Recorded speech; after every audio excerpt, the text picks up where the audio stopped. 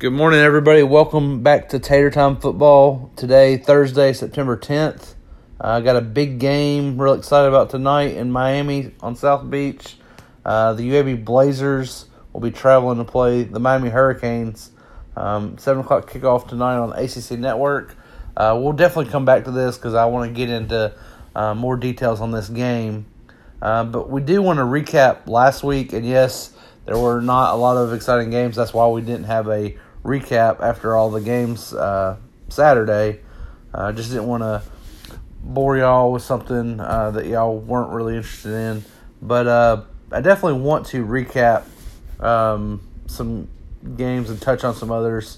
Marshall started the day off playing Eastern Kentucky. Interesting fact about this game, Grant Wells, the quarterback, first freshman quarterback from West Virginia to start since 1995. And boy, did he show up. 16 of 23, 307 yards, 4 touchdowns, no interceptions. Kid played really good. They won 59-0. Another interesting fact is Eastern Kentucky turns around, goes from Huntington to Morgantown to play West Virginia this weekend. It's just kind of interesting on that. But back to the recap. I guess the biggest game that really stood out, there was really two. Army winning 42-0 and BYU beating Navy 55-3. Really contrast between the two service academies.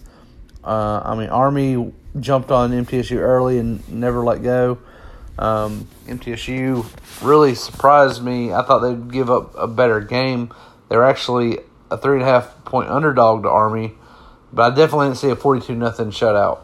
I didn't think MTSU really tried to move the ball down the field a lot, and I don't know, maybe they just got disheartened by the way Army was playing and running the ball. They ran the ball for 340 yards to MTSU's 75, and it took MTSU's 2 quarterbacks to get over 100 yards passing in this game, so it's really interesting.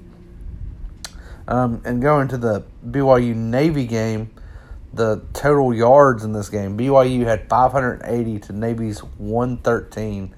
Navy just did not look like they were in this game from the kick. Looked like they were somewhere else, and the coach did take responsibility for that. So kudos to him, but really kind of surprised me. Navy at home getting beat 55-3 by BYU. Definitely thought this was going to be another decent game. The one game that ended up being a good one that we really didn't expect was SMU and Texas State.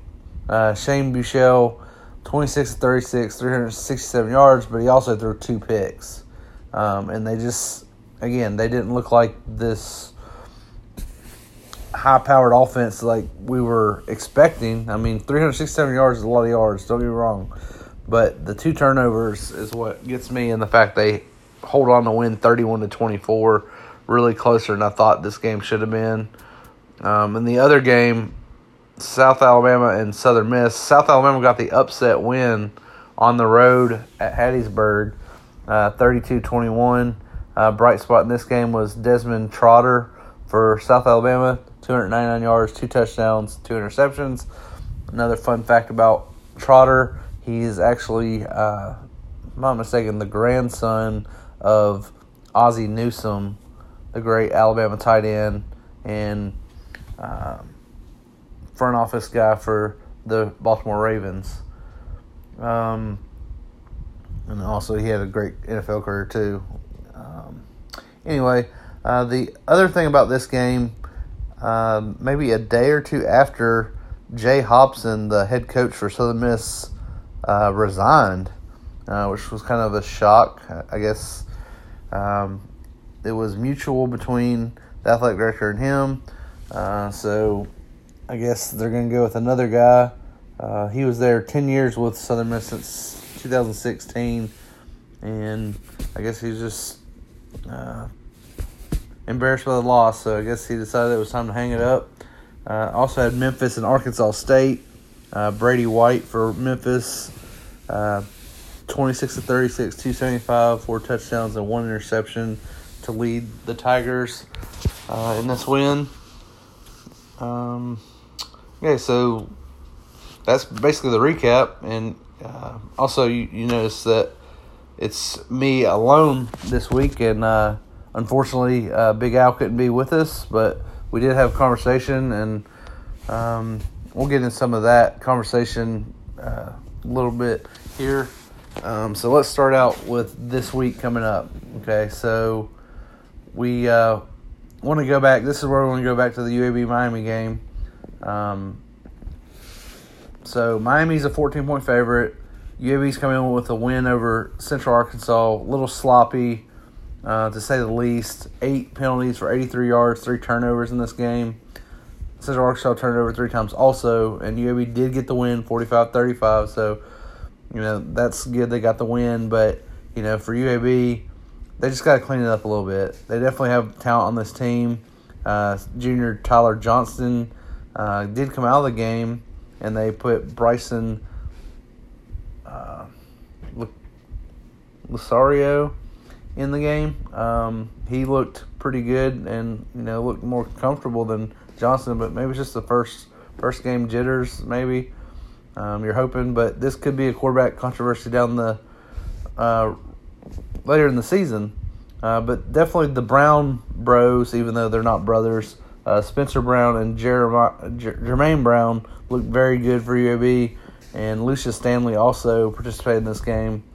They got some pretty good talent at wide receiver with Austin Watkins and Myron Mitchell, Garrett Prince at tight end. So UAB does have some weapons.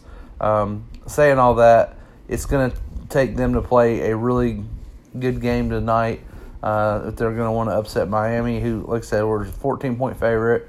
They get the transfer from Houston, D'Eriq King. They also got Cameron Harris coming back at running back, and 2 freshmen that they're really excited about, Jalen Knighton and Donald Chaney. Miami's really excited about these guys.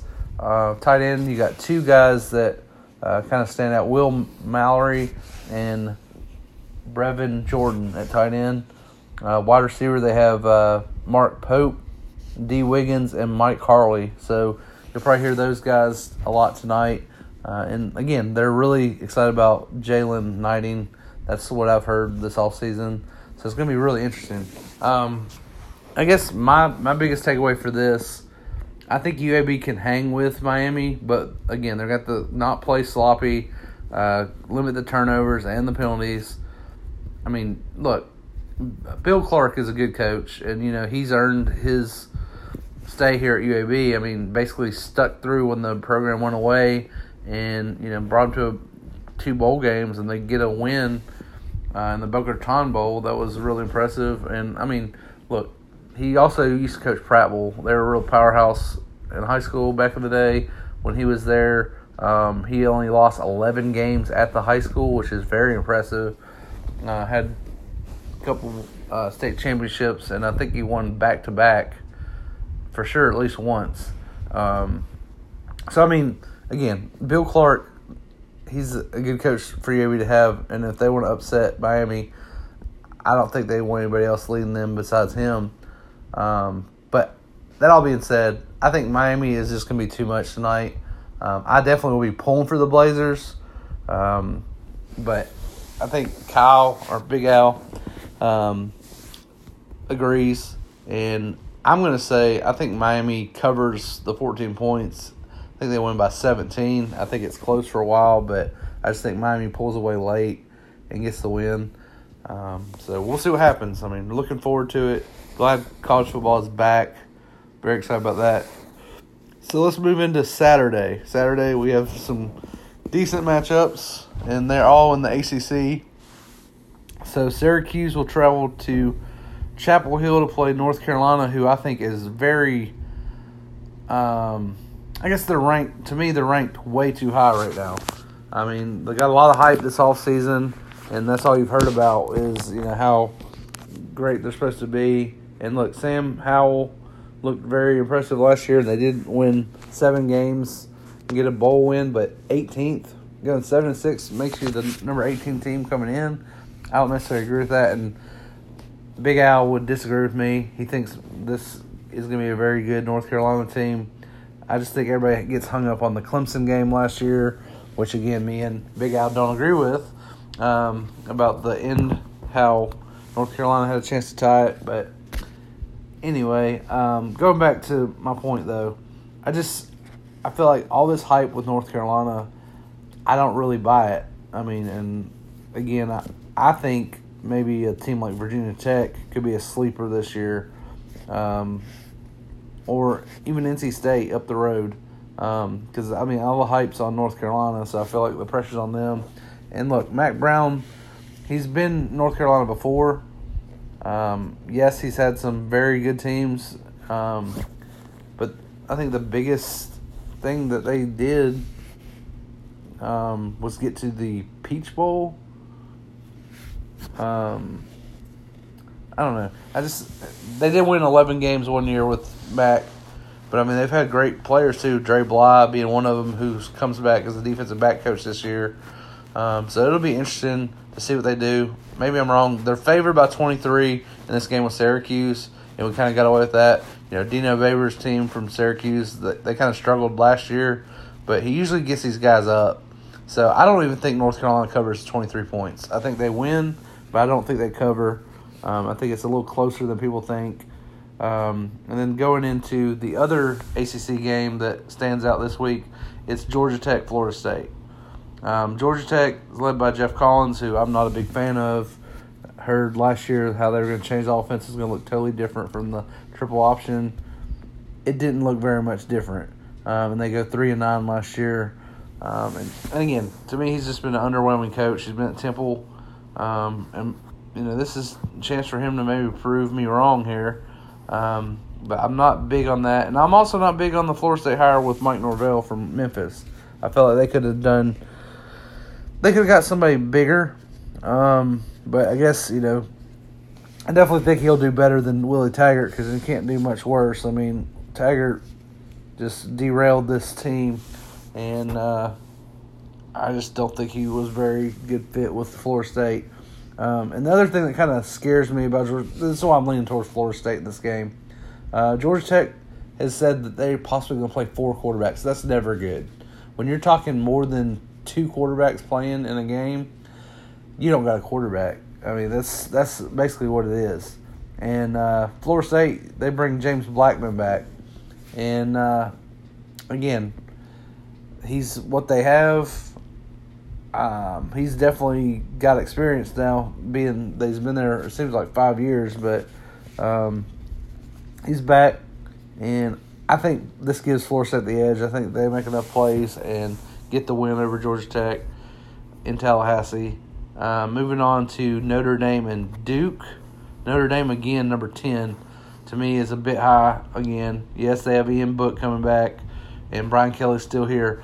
You don't really know much else about Notre Dame, though. I really couldn't tell you anybody else on their team, to be honest. That's how underwhelming I am underwhelmed I am of Notre Dame. And I think, again, the number 10 rankings based on name alone, they should beat Duke, even with a 20-point, being a 20-point favorite.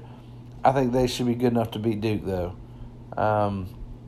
So I guess that leaves us with Clemson and Wake Forest, which this game is not going to be close at all.